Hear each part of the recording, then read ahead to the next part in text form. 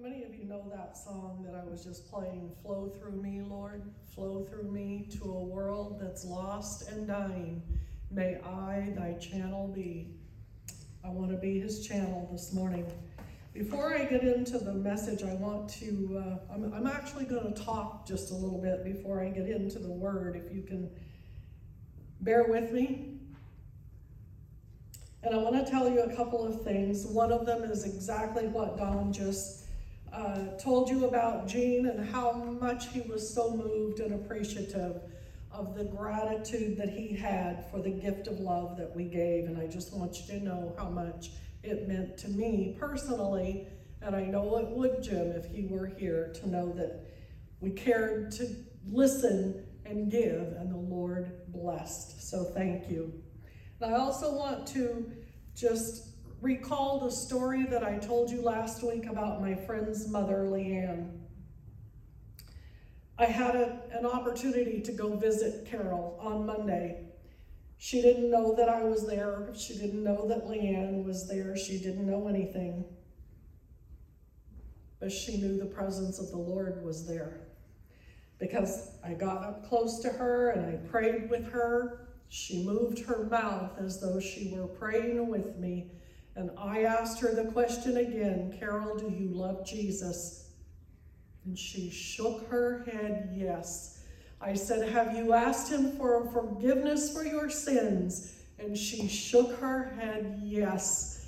I wish I could describe to you how enormous this was in the condition that she was in. And I sang Amazing Grace to her. Leanne told me later, she said, I know you told me to do all these things, but I just couldn't do it. Well, I did, and I sang Amazing Grace to her, and as sure as I'm standing before you here today, the tears poured out of her eyes. I just prayed and loved on her for a little while. And once again, I told Leanne, God is a spirit, and he speaks to our spirit, no matter what condition we see in the body. Oh, I'm so thankful. And last night, the call was made to hospice to come and pronounce her time of death. And I've been waiting this morning to hear what time that was. So I'm assuming by now she's resting well in the arms of the Lord Jesus, her Lord Jesus. Oh, I'm so thankful. And finally, I heard from Brother Skip Kincaid yesterday. He's so cute. He asked me to give you his love and tell you that he's been praying for you.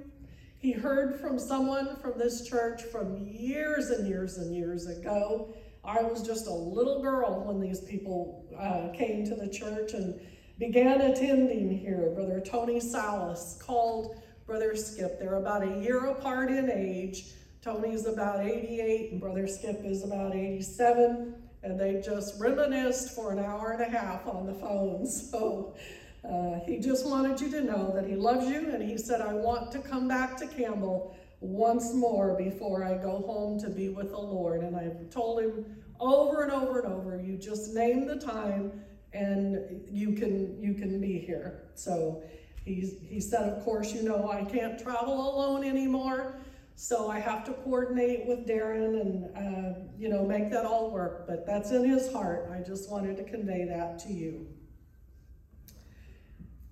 And I'm not done yet, so if you can bear with me for a few minutes.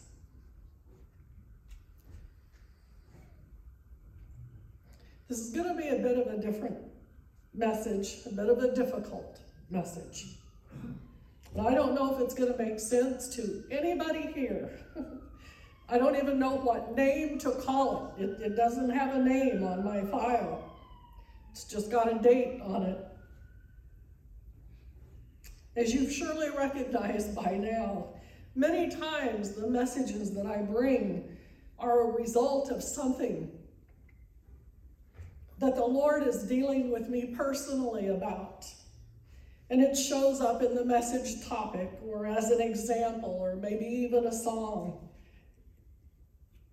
And I don't know for sure, but I doubt that this is the way most pastors get their messages, by the Lord shining a searchlight in their heart and doing work in their life. And I don't know about how other people get messages, but it's been the case for me a fair number of times. And I clearly recognize that it would be in your best interest to have somebody to listen to, that the Lord isn't doing all of this work inside. And believe me, I'm trying and I'm listening. But this is what I get. This is how I'm led by Him. So I do want to be obedient. Often after I've received an inspiration from the Holy Spirit, a few days may go by before any actual words come that would form the body of a message that you might hear. Well, this Friday morning, I knew immediately that once again the Lord is both challenging and teaching me something in the process. And I want you to know this is really hard, because it requires a level of transparency before you, and because of this camera, before the world, basically. And an openness and a vulnerability that isn't comfortable or natural to me. But the book of Hebrews says this: the word of God is quick, and it's powerful, and it's sharper than any two-edged sword, and it pierces even to divide the soul and the spirit from each other, and to divide the joints from the marrow. And it is a discerner of the thoughts and the intents of the heart. So like a skilled surgeon would take his scalpel to remove a foreign body out of the body, is how the Word of God works in our lives when we consume it. But there's also times that the Lord gives me something that I don't know very much about in the Word, and I'll say, Lord, I'm panicking. I don't know how I can talk about this because I don't know anything about it, or very little. But the same scripture, Jesus said in John that the Helper, the Holy Spirit, whom the Father will send in my name, He'll teach you all things and bring to your remembrance all those things I have told you. So all that being said, just know that I'm conflicted. So here goes this no name, I don't even know what subject to call it, message.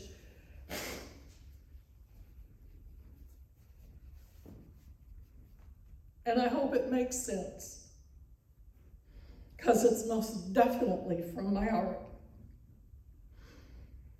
A personal struggle of mine, and you've heard me say this before, is reconciling faith, using the name of Jesus in prayer, praying prayers in faith, believing according to the will of God, and yet not seeing a result that I would want to see or expected to see, or maybe not even seeing any result at all. I'm certain that the fault lies within me. My faith is too weak. I must not be a true believer. I must have unconfessed sin in my life. And I could take you to scripture that would prove incorrect each one of those statements. But yet those are thoughts that come to my mind. Or is it something else completely, and I've missed the whole point? And by the way, I'm going to skip around in scripture a bit, so if you please bear with me with that. Jesus said in the book of Luke, chapter 24, verse 44, all things which are written about me in the law of Moses and the prophets and the Psalms must be fulfilled. Then Jesus told his disciples in John chapter 5, you search the scriptures because you think you will find eternal life there. But you've set your hope in the writings of Moses, and you don't even realize that it's me that Moses is writing about. The scriptures speak of me, and yet you reject me and accept the words of another. A noted Princeton theologian, Benjamin Warfield, wrote these words. So we know that the Old and the New Testament speak with one voice, and that voice is Jesus. He said it is like the Old Testament is a richly furnished but dimly lit room. And in the New Testament, absolutely nothing is added except light. In John 1, we read that Jesus was from the beginning. He ever was and is and always will be what? The Word of God. And nothing came into being that didn't come from him.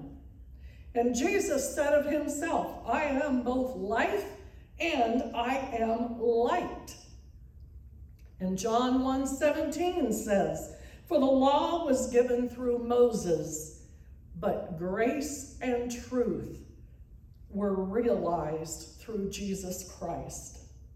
So we know the power, we know the might, we know the esteem, we know the name of Jesus confers all of this in it. We know that the Father sent him from heaven.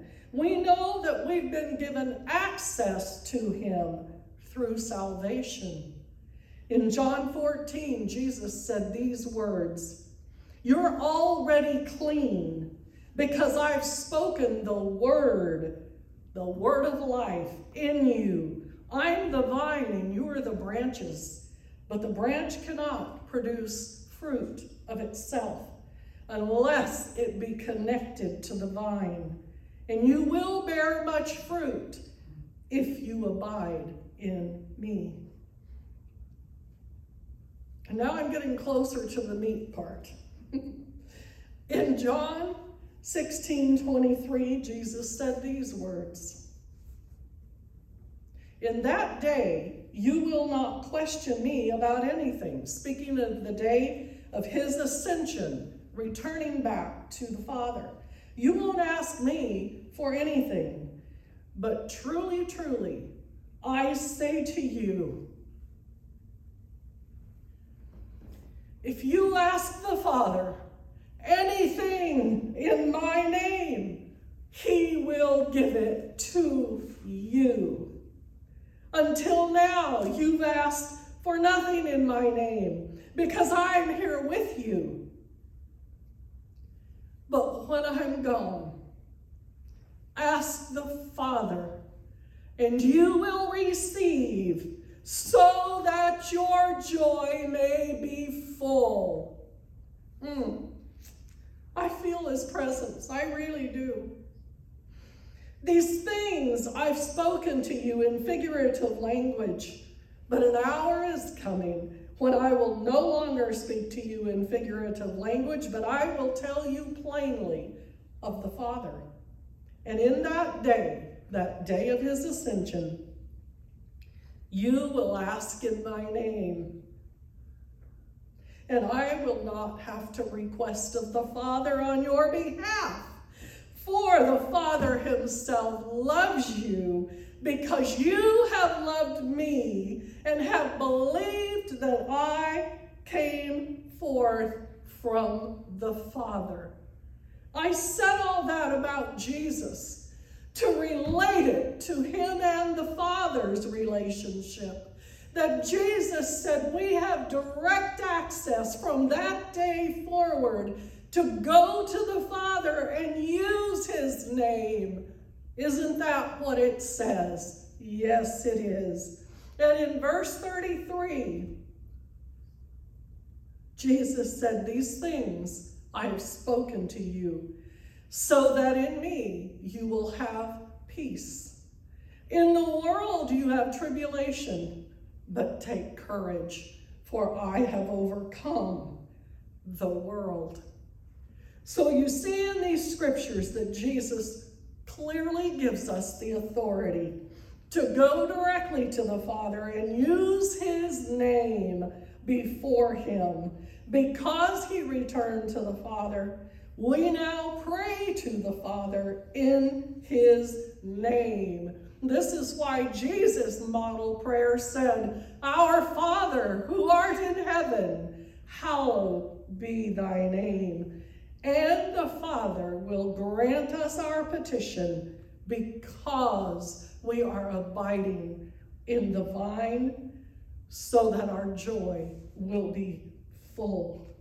I know this is not new news. I know it isn't rocket science. And maybe you guys have got it all figured out. And I'm the only one who doesn't have it all figured out.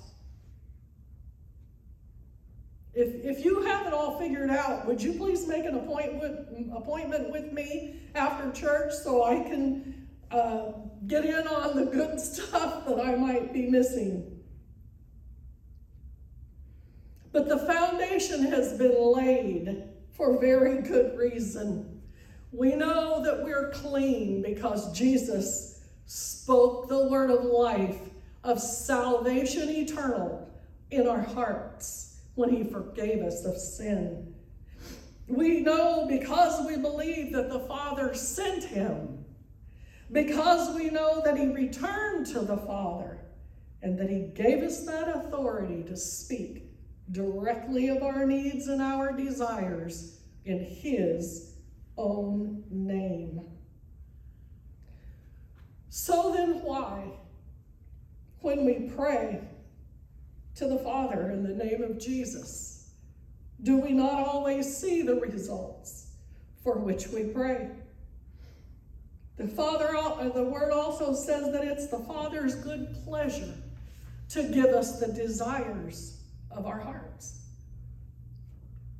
But sometimes, like I said, those statements that I do believe are not from God, not from the Holy Spirit, that says, I must have sin in my life. It must be my fault. I must be doing something wrong, that causes us discouragement and disillusionment to the point that we're afraid to pray at all. You know, the disciples were so vulnerable at the time that Jesus was leaving them. He knew they were scared. They were confused. They were conflicted.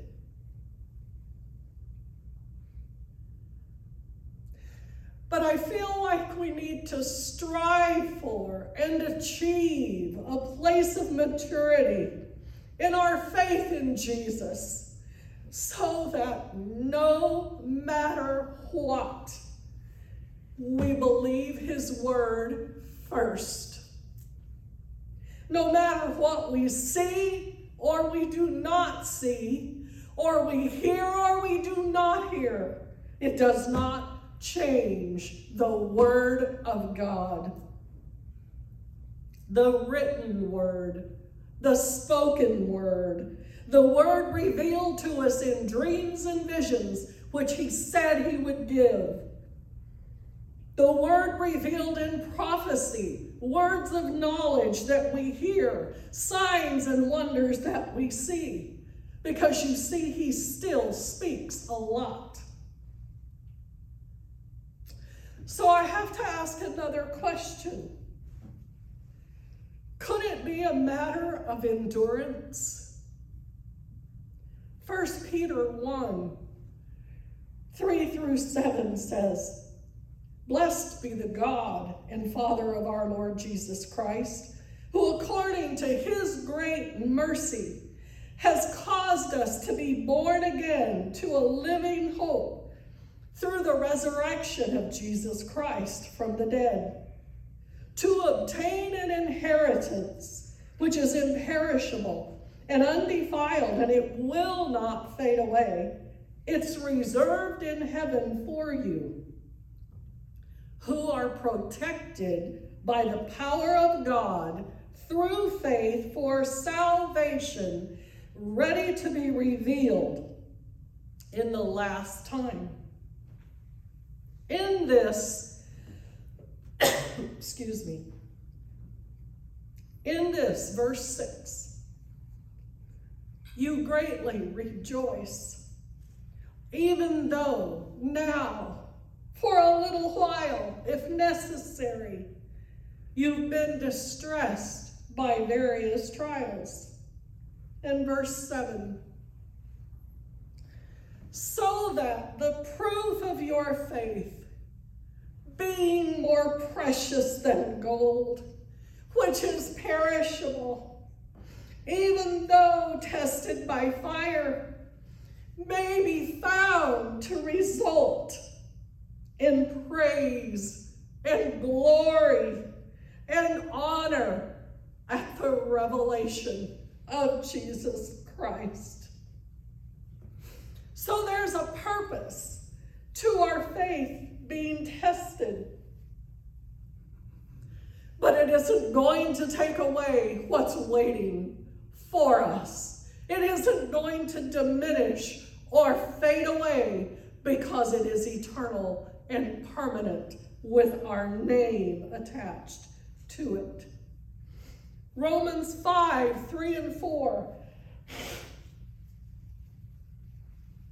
Sorry, but I told you I really feel this.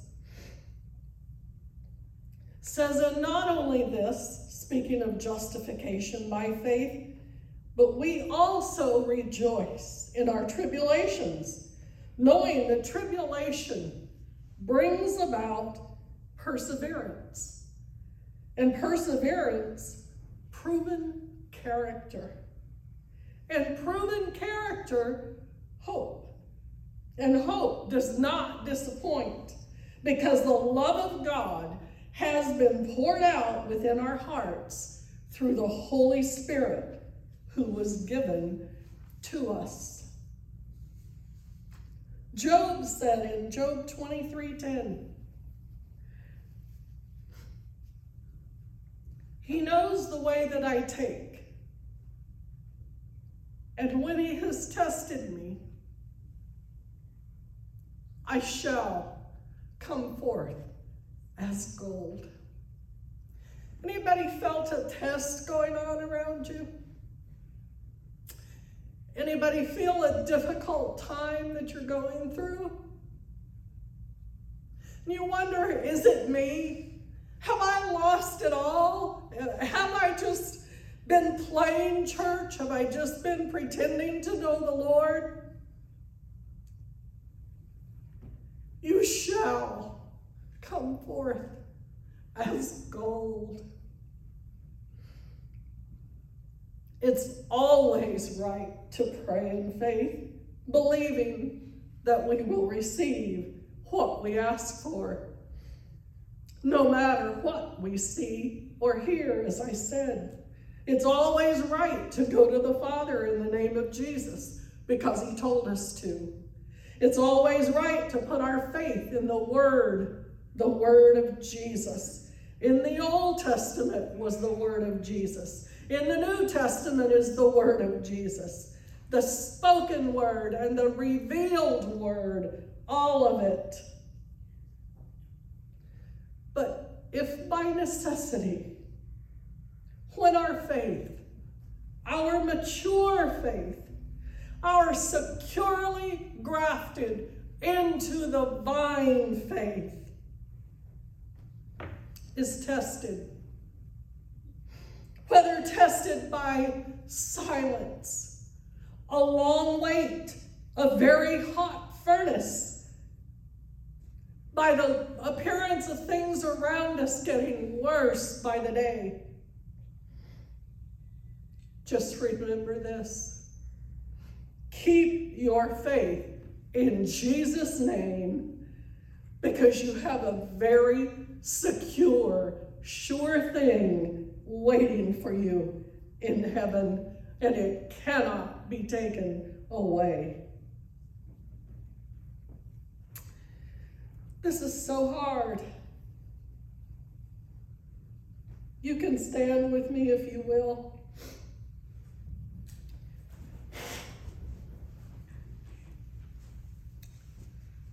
Remember, the testing is building perseverance, our character, our hope, and that the end result of all of that is that we shall come forth as pure gold.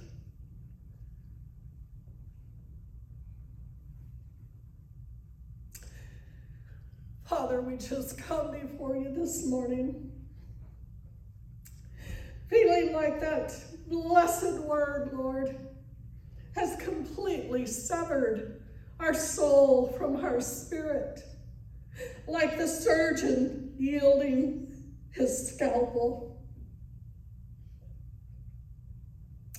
But we sang this morning that there's healing in this house. And we ask you, Lord, to bind up the wounds, to give hope, to let the hope become a reality, Lord. Let us see, show us, reveal the work that you're doing in us during the testing. Keep us encouraged, Lord, in the Word of God. And just perhaps, Lord, you might let us see just a glimmer of that gold that will come forth after the testing.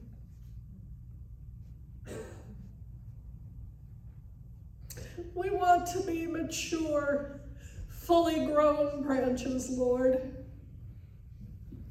especially in difficult times.